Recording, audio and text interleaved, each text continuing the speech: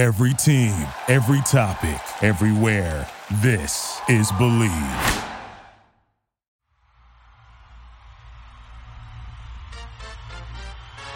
Welcome to the Dodger Dudes show with former Dodger pitcher Brett Tomko and his Sandlot buddy Josh the Duker Luke. The Dodger Dudes talk Dodger baseball, Sandlot stories from their youth, and share what it's going to take for the Blue Crew to win the World Series. Don't forget to answer our weekly poll question and fan poll on Twitter and Facebook. The Dodger Dudes show is part of the Believe Sports Network, online at BLEAV.com. The Dodger Dudes believe in the Dodgers. Do you believe?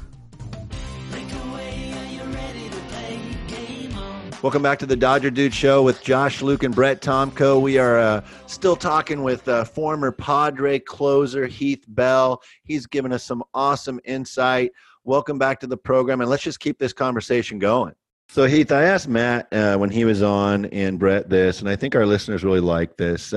Who was the one guy that you ever played with on any of your teams that you just looked at and went, man, this is so easy for this guy's so gifted. He could do anything. He makes it look so easy, whether a pitcher or a hitter. Tell us who that was that stands out in your mind and why. Probably Greg Maddux. Oh, yeah. Greg Maddux was – so, like, I was very fortunate to play with, Tom Glavine with the Mets, Pedro Martinez with the Mets. Jeez. Let's see, Adrian Gonzalez hitting-wise, Mike Piazza hitting, Trevor Hoffman. But, like, Greg Maddux would literally open his mail before a game. He'd be talking about fantasy baseball, not fantasy football. He'd be all watching golf before a game. He'd be, like, chipping or putting. Every place we'd go, he'd have his golf clubs, go play, like 28 holes, and then show up to a game. He played catch with the wall, unless it was his day of pitching, and then he played catch with the catcher warming up. And he would just go out there, and I mean, he would do all these things. He would like, we'd get into a hotel, and he'd walk up to random people checking in and just fart right behind them and think nothing of it.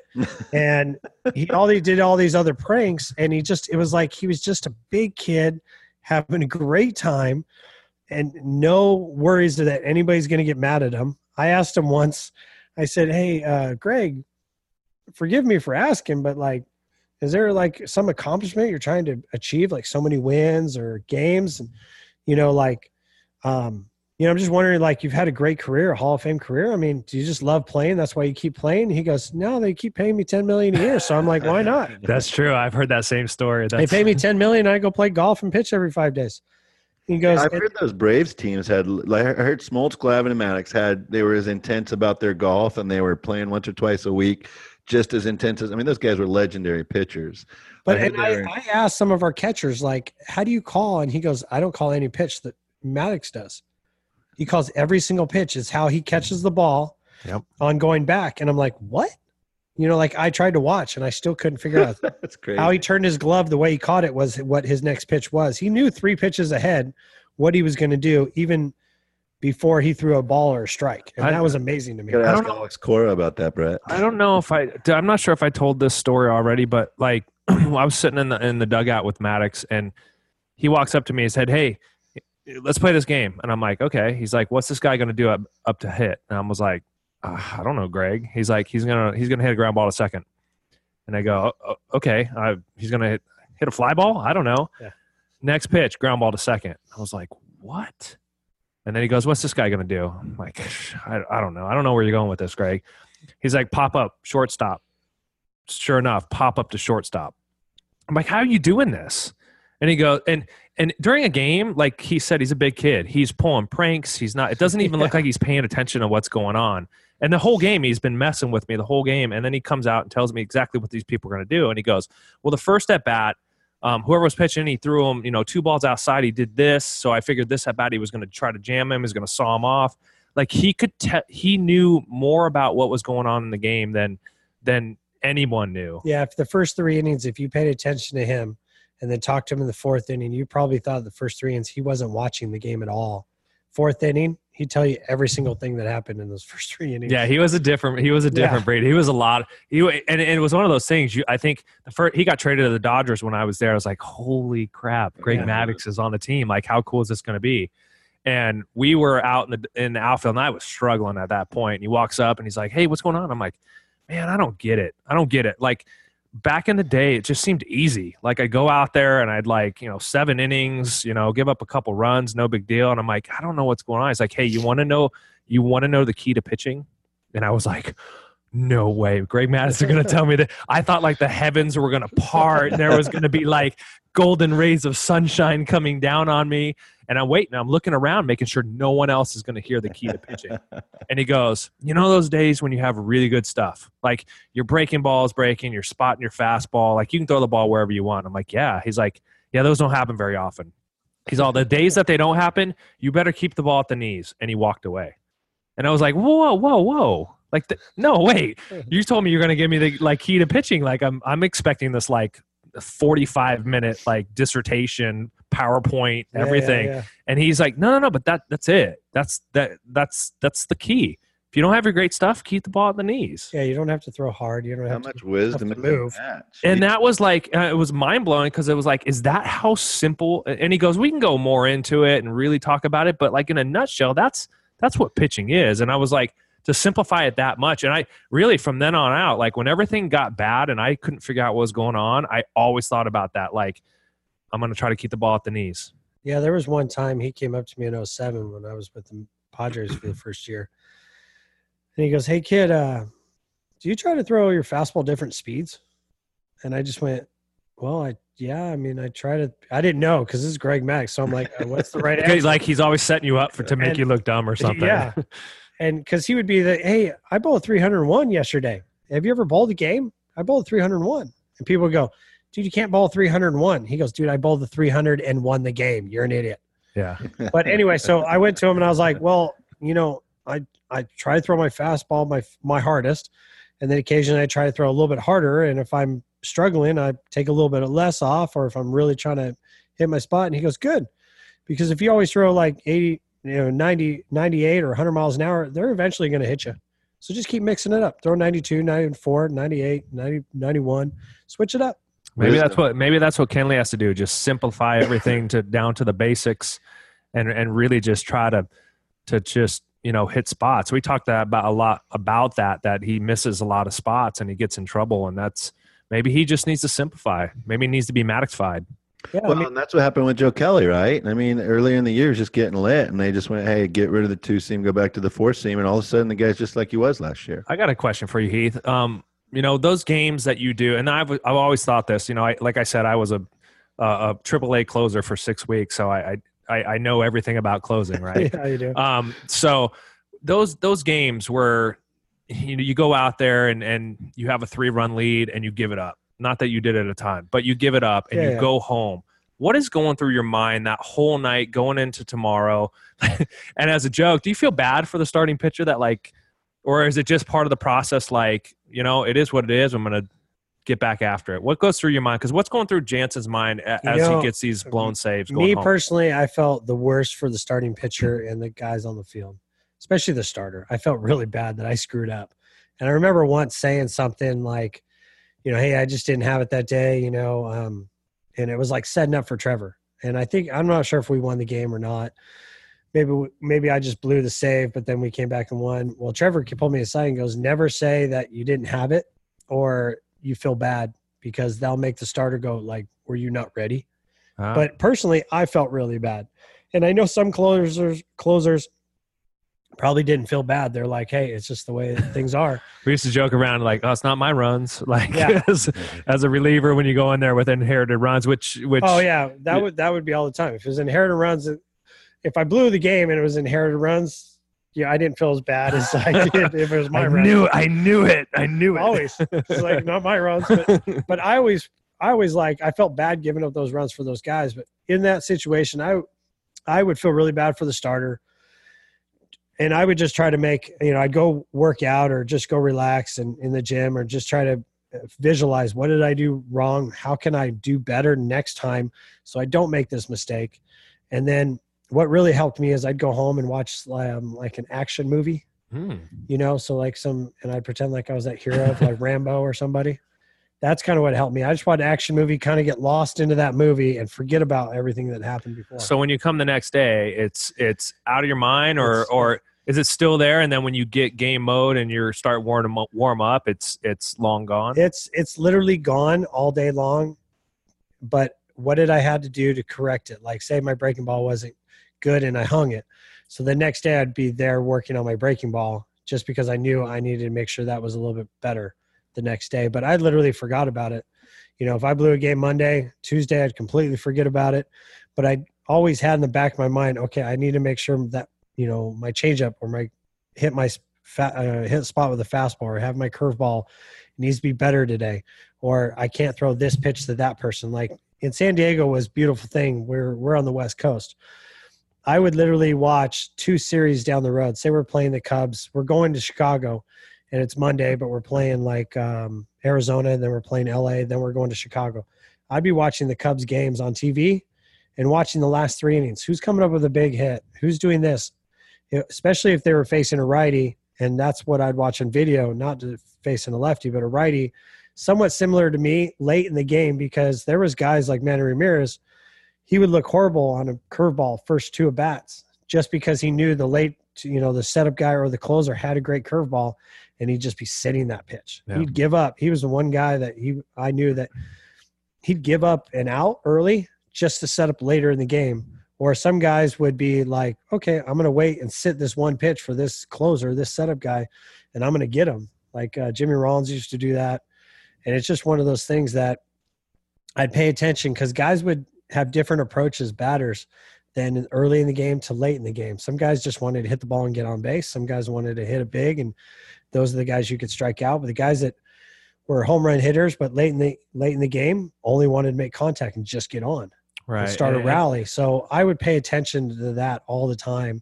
So if we went to Chicago knowing this guy came up big, so if he comes in that situation, he feels like he's going to come through in that situation. So I got to be a little bit more careful pitching. Right. And I think a lot of people think, the normal fan, and correct me if I'm wrong, Josh, but you know, closers are just sitting down there for 8 innings, kind of not paying attention to what's going on. They get the phone rings, they warm up, they go in there and they face 3 batters. I think what makes, you know, great closers the best is that they're paying attention. And I got to ask you, what do you think makes a great closer? Are you asking me? Well, both of you. Are you asking Heath? I'm kind of asking Heath because he was a great closer. I think being a great closer is it's the easiest way to do it is there's got to be a screw loose. There's definitely, yeah. You have to be a little bit different, because people are always like, do you ever get nervous in that situation? I'm like, well, what is nervous? Nervous is like an emotion. It's like happy and sad. Well, a lot of people, there's people out there like to be sad. That's kind of a bad thing. Everybody likes to be happy. I like to be nervous. When there's a situation that's nervous, I feel the best. Sure. It's kind of like extreme sports guys. Yeah. When I like that makes me the happiest. Wow. So how often do you guys study how, particularly so I know my brother always faced the closer. He was the left-handed pitch hitter off the bench. And I always thought, hey, did you go back and look? I mean, he faced Hoffman, I think, 4 times in 98. And I'm going, do you go back and look how he started you off each time? First pitch, second pitch, location, pitch. Do you guys do that as pitchers? I mean, I know the catcher does. That's the catcher's job, right? I faced Trevor Hoffman. About sequencing? I mean, as a starting pitcher, absolutely. I mean, you're setting up game plans. Because, I mean, we got more time to kill. We got 4 days in between starts. We know who we're facing.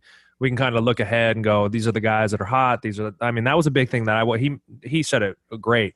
Who's hot, who's not? Because, you know, you could kind of set your game plan around. I don't want these guys to hurt me. But as a closer, I mean, you said like you wanted to be an everyday player. As a closer, you're basically an everyday player. Yeah. Well, for me, yeah, that's what I loved about closing. It was everyday player, you know, where I didn't mind not starting because I'd have to wait. I'd only get to play once or twice a week. But for me, it was I wanted to know every day or come in every series who didn't swing at the first pitch and then who didn't swing at the first pitch curveball. That was big for me, because if he didn't swing first pitch curveball, I could literally throw not my best curveball right down the middle.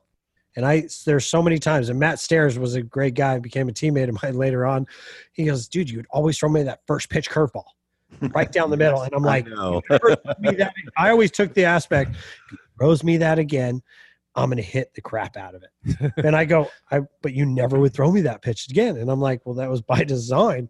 And I said, why wouldn't you sit that pitch? And he goes, my pride. I really wanted to hit your fastball first pitch. If you threw a fastball, I was ready for it. I was going to, and I was like, that's why I never gave it to you. And if you sat on a curveball and popped it up, like you'd be like, oh, why'd I waste that? Why didn't I just sit on a heater? Exactly. So for me as closing, I come into the series, who is not swinging at the first pitch fastball and who's not swinging at the first pitch, off speed, first pitch strike. But Heath, did you know, because I know watching this as a fan, even in the playoffs when they start rambling off the stats, there's certain guys, I want to say Utley and Jeter come to mind, where they mark their calendar. I'm going to swing at a first pitch in 3 weeks because I haven't in 4 weeks, and the pitcher knows it. I mean, did you know who those guys were where you're checking to say, hey, he hasn't swung at a first pitch in a month, so it might be time? Well, Lyle Overbay played with in the Arizona Fall League, and he was with the Diamondbacks, and he was that guy that literally – I remember him saying this, and then it would happen. He goes, I'm going to go up to bat and not swing at all. And he would literally, every time he said that, he would walk. And I remember there was times I asked him after the game, he goes, were you not swinging this a bat? And he goes, yeah. Where I walked him, and it was a full count. But he was a good hitter where I was like, okay, full count. I got to throw right in the corner. But is it this time he's bed me because he hasn't swung the bat? Because here's the thing. When a batter's up there, and you throw a really good pitch and they just take it, you're almost like, did he see that? Right. Is he setting me up? Is he setting me up where he's waiting for that later in the count? I mean, or is he waiting for my breaking ball? If you go fastball, say on the outside corner to anybody and they just take it and then you're like, okay, I'm going to throw a breaking ball in the dirt. You're thinking, is he waiting for that breaking ball? And then he just takes it like he wasn't going to swing no matter what. All of a sudden you're like, what is he doing? You're like, I must be on fire today, man. You start second guessing yourself. So many mind games up there. Oh, it's such a mind game. So the mental game is so important. And it's just one of those things that he was the only one that I knew that would literally go up to bat and go, okay, I'm swinging first pitch. Right. But the one guy that I always thought was and I don't know if you know this to be true, is Lance Berkman. You know how like if you throw a first pitch strike, if you're batting 300, if you're throwing first pitch strike, now all of a sudden your batting average goes to like 200. If the first pitch is ball, your batting average goes to 400. Sure. If you threw first pitch strike to Lance Berkman, his batting average went the opposite. It went up. If you threw him a strike first pitch, he was going to hit 400. If you threw him a ball first pitch, he was going to hit 200. For some odd reason, that's the only guy. There's all those anomalies every once in a while. Funny thing is Dave Roberts, you talk about not swinging at the first pitch. I faced him. He hit. It's Jeff Kent, Sean Green, and Dave Roberts are the three most players that I've faced the most. And I noticed over a while, like, dude, Dave never swings at the first pitch. So I finally started doing some background stuff, and it was like 91% of the time he doesn't swing at first pitch. So I was like, I'm just going to throw the calendar guy. I mean. Yeah. So I told the catcher the one time, I'm like, hey, Dave Roberts does not swing at a first pitch. So, we're calling fastball. Very first at bat, he puts down curveball. And I was like, what are we doing here? Like 91%. But then Dave got me one time. You get in a game and all of a sudden you're like, he's not swinging at first pitch. There's a guy on second, caught me napping for a second. I'm like, well, he doesn't swing at first pitch. First pitch fastball down the middle, boom, base hit, run scored. Most of those guys that if there's runners on base, then everything changes. Sure. I learned that early in my career that late in the game, guys change their – that's a good point, because late in the game, it's a whole different beast than the first 3 innings. The whole closing aspect is such – you got to go out there and get 3 outs, which is probably the hardest 3 outs in baseball. So you may look at hitters maybe differently than I would look at hitters, because there's a whole – I might face a hitter 4 times. You got to face him once. Is the hitter taking a 2-strike approach from the first pitch? Is that what you guys are saying when there's – I don't – Well, here's the thing. A hitter late in the game, he's got to get the job done right away. Sure. If in the first inning, if he's facing the starter, he could be like, okay, the starter's probably going to – throw me a bunch of fastballs at my first at bat, or say he does his first at bat. Next at bat, I know he's got a curveball or a changeup or whatnot. He's probably going to change it up. He's going to pitch me different every at bat. Well, the closer, he's basically got 1 or 2 pitches. Every closer has basically 2 pitches. Every reliever has 2, maybe 3. The third's not that best pitch or whatnot. And the hitter goes out there and goes, I got to get him. because If I get out, especially a closer, if I get out, there's 2 outs. I'm not getting another bat. I have to get on base. I got to get on base, or I got to hit that home run to tie the game, or I got to do this. Where if in the first couple innings, you're like, I'm going to get another bat. How crucial is that first out of the 9th inning? Is that something that, like, when you go out there, it's like, if I get this first out, I'm in control? If it's a 1-run game, Is that the difference? What's the different philosophy between a 3-run save and a 1-run save? I believe it dictates to their hitters. If you get the first guy out, they're all like, oh, it's over. Especially in a 1-run game. If it's a 3-run game, it's almost like if nobody gets, the first 2 guys, there's an out. If you get the first guy on, but the next guy gets out, but nobody gets on second, then they're kind of like defeated. They're kind of like, okay, we got a guy on. But, if you get the next guy out, it's big. But really, if you get the first guy out in the 9th inning, you could just see the whole dugout just kind of go, oh, man, we're done.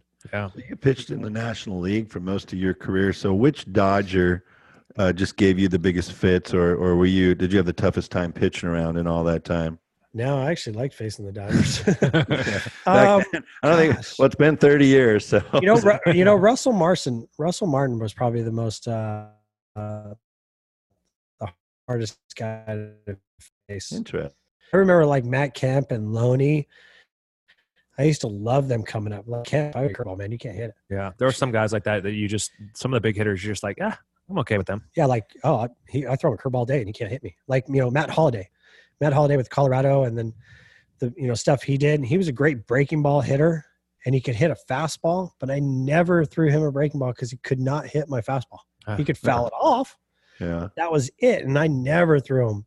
And he was a good fastball hitter too, and I never threw him. And that's, I think, the analytics. I think that's where we've talked about analytics a lot on the show. And it's like like Vinny Castilla. Remember Vinny Castilla, one of the best fastball hitters around. But I loved throwing my fastball to him, and it wasn't like, as long as I spotted in a good spot, and try to take the sting out of the bat. I think analytics has become such a thing where it's like, well, this is the way you got to face, because this is what the numbers say. Some pitchers just get some hitters out, and some hitters just can't hit off some pitchers, and some guys do. Like I remember Tim Lincecum when he was winning, they were winning the World Series with the Giants and dominating. Goldie, Paul Goldsmith over at Arizona, he was hitting like 500 off him. It was just amazing. He was like 10 for 18 with 8 home runs. Wow. And everybody else, Tim Lincecum striking everybody out. Paul gets up there, hit it.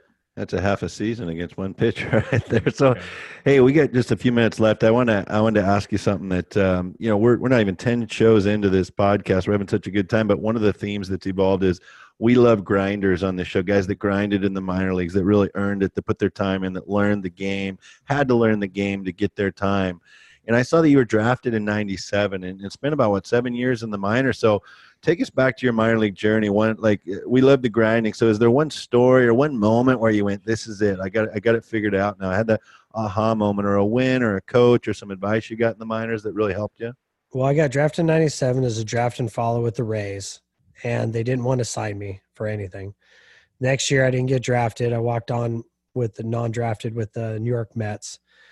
And, I think it was the next spring training. Tim Foley, it was our manager, and Bill Champion, they both played in the big leagues, was my pitching coach. And is that St. Lucie Mets?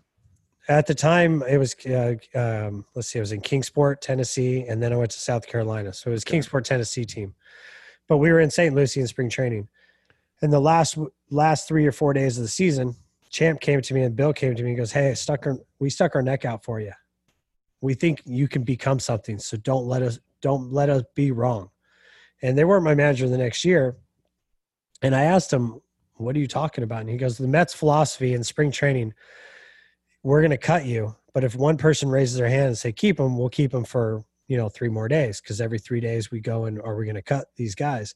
And he goes, me and Tim Foley had to raise our hand every 3 days on you. Every 3 days, we were the only 2 or 1 who had to raise our hand and say, no, I think this kid's got some. And as a non-draft free agent, there was 9 or 10 of us that year in Kingsport, and all of them got released except for me.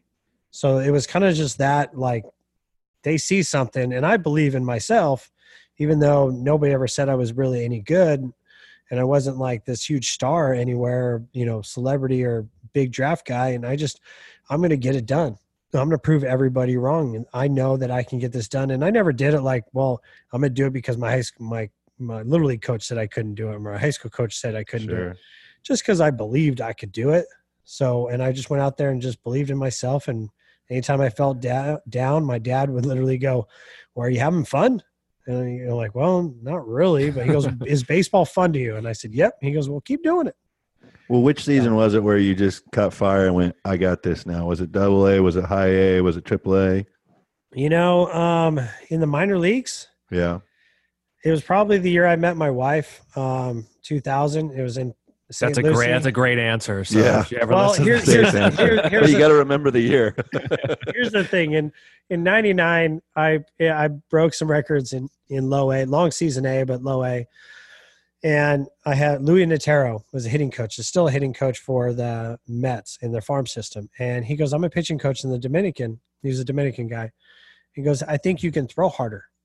Just do some of these exercises, basically like curl hops and throw long toss and, basically pitch with my body more. And because I wasn't as herky-jerky back then and my hands were a little bit higher than where they were. And I said, okay, went all off-season working it, came back to spring training. And I was one of 2 or 3 college kids with high school kids. So we had like first rounders and stuff. And there was like, 30th rounder college guy, me, and another, like, I think 10th rounder, and a bunch of these high school guys, like, oh, I throw 99 miles an hour. It's like, dude, you throw 94, you hit 99, or these guys that, oh, I can hit a ball 700 feet. And yeah, but you strike out 700 times too, just make contact.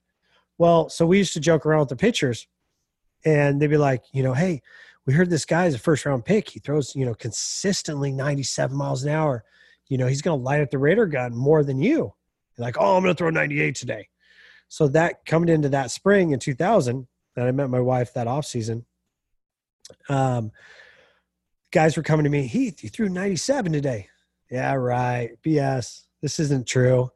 Well, about a month into the season, and I'm dominating, but I always struck 1 or 2 guys out per inning because I hit my spots really well.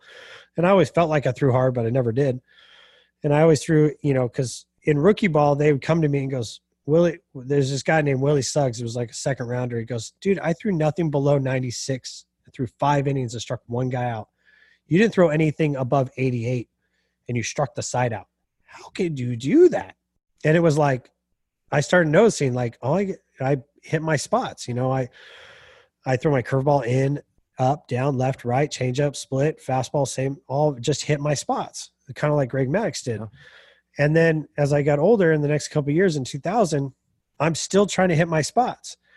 About a month in the season, we didn't have the radar guns with the numbers up there in every ballpark like they have now. And sure, I went and looked at the scouting report, and knowing below it was like 95, 96, 97. I'm like, dude, am I throwing that hard? At first, I didn't realize it was true. And then I just kind of kept it wraps and then just kind of kept looking at the gun chart. And it was like, dude, I am throwing the high 90s. Like, this is unreal. Confidence goes through. And a lot of people at that time, is before the whole steroids, were like, hey, what are you on? I'm doing nothing. Louis told me to do a couple things, and I just did. I met my wife this off season. That's what I'm on right now. So, and then so that I think probably that was the year that I kind of like blossomed into, and it was like I learned to really throw with my body. And I got all my weight into it. And we all know I have a bunch of weight. So it's and then herky jerky kind of came in where I'd come into spring and my first bullpen or something wouldn't be herky jerky because my arm wasn't necessarily ready. And I was throwing 88, 86. But then if I wanted to throw really hard, I had that herky jerky and I got all my weight into it. And then it was boom, 96, 97. But like when Greg Maddux said, don't always throw, I didn't want to be a guy throwing 98, 98, 98. And I take pride in my first half of my career, my first 5 years or 5.5 years, my average fastball was 93.9. My second half was 93.3. Yeah, so consistency. My consistent fastball was always 93, but I hit 100 miles an hour probably, I don't know how many times. I never knew it until later in my career. I looked at the the history books of all the stats and all that. But it was just one of those. It was probably the year 2000. And then when I got to the big leagues, my first year at Art Howe's, I had a good ERA, bouncing around, mid relief. And then my next 2 years with the Mets, they were like, no, you can't set up, you can't close, and you're only going to pitch in mop-up games. And it was almost like, well, dude. And I actually had coaches tell me, you're a guy that is going to be in the minors, and when people get hurt, you're going to come to the big leagues, you're going to have a decent career, but you're never going to have a career in the big leagues. But you're just going to be bouncing back. That's kind of where we see you. You're like, I don't like that plan very much. Well, I got traded to San Diego, and San Diego's like, if Trevor Hoffman's down and our other guys are down, you're going to close for us. And I was like, really? I like that idea. And they believed in their guys. And everybody asked, what happened with the Mets in San Diego? What was the difference? The coaches believed in me. That was really the only difference. And then you went on a run in San Diego that was incredible, and basically put you on the map as one of the best in the game. And that's, it's been fun to kind of sit down and get inside the mind of you and really think, how somebody ticks. And like you said, a little screw loose. I know Heath really well. There's definitely a screw loose in there somewhere, but it's you're definitely one of a kind, and it's great to know you and be friends with you. But leading down the stretch, let's wrap this up. We got two little things. The Dodgers, Jansen going down the stretch. I want to see a prediction. Is he going to turn it around, taking it in the playoffs, and be that guy that he has been the last couple of years? Can he flip a switch like that? Can a closer do that? That's been as great as he's been. Can he flip the switch and say, I'm getting it done? If Dave doesn't change a thing, I believe Jansen can do it. But if Dave changes something, they go, hey, we want to tweak something, it's not going to happen. And it goes back to where you said that doubt in his mind. He might go, well, they don't. But I believe Jansen can turn it on like that and go, okay, it's playoff time. You referenced it twice, once generically, and then you gave an example. The real killer is when you get yanked, right? Like when you're on the mound and you get yanked. Everything else you said is kind of, it doesn't make you feel great. But the minute the coach comes and gets the ball from you when you're the closer, there's a whole different situation. When the coach comes in and gives the closer and you haven't blown the save yet. Yeah. That's a statement. All of a sudden, it's like, this guy doesn't have my back anymore. He's basically saying you're not the guy anymore. Yeah, you're not the guy. Wow. Yeah. Well, let's hope he gets back on track and the Dodgers, roll into the playoffs and do what they're supposed to do. Seriously, hey, Brett, I have one. I want to go to World Series game. One big quick trivia for you. Brett and I graduated from El Dorado High School, and I noticed in the notes here that Heath was the National Baseball Congress Player of the Year, not playing for the El Dorado Broncos because they pronounce it a little differently there, Heath. What city was that in? And what was the name of that city? It was El Dorado. El Dorado. Is that in Texas? No, that was in Kansas. Kansas. Yeah, I remember when my brother played. So he's technically, I'll put this in air quotes, El Dorado guy, just I'm like an us. El Dorado guy. Yeah. So El Dorado, I remember that. They're like, you're pronouncing it wrong. I said, no, folks, you're pronouncing it wrong. When I went out there, they were like, you're pronouncing this wrong. I was like, no, I'm not. Well, with the Jayhawk League, I remember that. That was awesome. Well, with each guest at the end of the show, we like to we play this little game. We call it Strike Three, You're Out. Strike three, you're out. So you have the ability to strike out anything you want in the world of baseball, from little league to the big leagues and everything in between. So you tell me, strike three, you're out. Strike three, you're out is all this baseball analytics in the big leagues. Spin rotation, the shift, all this stuff. Because whatever happened to this guy's a gamer. Whatever happened to, I believe this guy is due. This guy's a big game pitcher. I'm going to put this starter in, or this guy. I just believe that he's going to get a hit right here. There's none of that anymore. It's all numbers. Right. It's all this and it's all that. And, they've only been tracking baseball with all these numbers for 20 years. And how long has baseball been around? Over 100 years. So they're only taking like 5 to 10% of baseball. And yeah, there's all these stats that it does work, but they never tell you the stats when it doesn't work. Let's look at Moneyball. Everybody, is basically trending off Moneyball. They, if everybody loves the movie, but never talked about the three best starters in the game at the time, Zito, Mulder, and Hudson. Never talked about those guys at all. Never talked about Eric Chavez, the best third baseman in the game. And then they also said in a long period of time, it does work, but in short, it doesn't. then why isn't Oakland always first place? I was just gonna say, why haven't they won the World Series like Or 10 times? let's just say not first place. You know how Atlanta didn't win the World Series. They like won once, but they were in first place, won their division like 15 years in a row. Yeah. Oakland doesn't do that. But everybody believed in this because it's almost like fantasy football. Now everybody's going with these college guys that all these numbers. I can go into this baseball world and just sell, and I don't even know baseball, but I know numbers. Great point. It's more of a rebuild. Strike that out. A long-term strategy. I like that. I believe in 10 years, all that analytics is going to be gone. Or it won't be there as much for sure. Oh, yeah. Yeah. Good stuff. Hey, this was awesome. Heath, thanks so much. We're going to have you back again sometime, Brett. Awesome insight. But, hey, this is the Dodger Dudes. We have Heath Bell as our guest. Heath, thanks so much for coming on the show, bud. Hey, thanks for having me. Bring me back when the Dodgers are in the World Series so I can go and cheer on Dave and finally win a ring. Yeah, right. There you go. All right, guys. Thanks so much. Thanks for tuning in to the Dodger Dudes show with the former Dodger pitcher Brett Tomko and Josh the Duker Luke. Whether you're at the stadium, on your couch, or at work, don't forget to interact with the hosts on social media at The Dodger Dudes on Twitter and Facebook. That's The Dodger Dudes on both Twitter and Facebook. Check out other SoCal sports podcasts at Bleav.com. That's BLEAV.com. Now go vote on our Twitter and Facebook fan poll and tune in again soon. Game on. Feel the sweat go, ready to go. Game on. Thank you for listening to Believe. You can show support to your host by subscribing to the show and giving us a 5-star rating on your preferred platform. Check us out at Bleav.com and search for BLEAV on YouTube.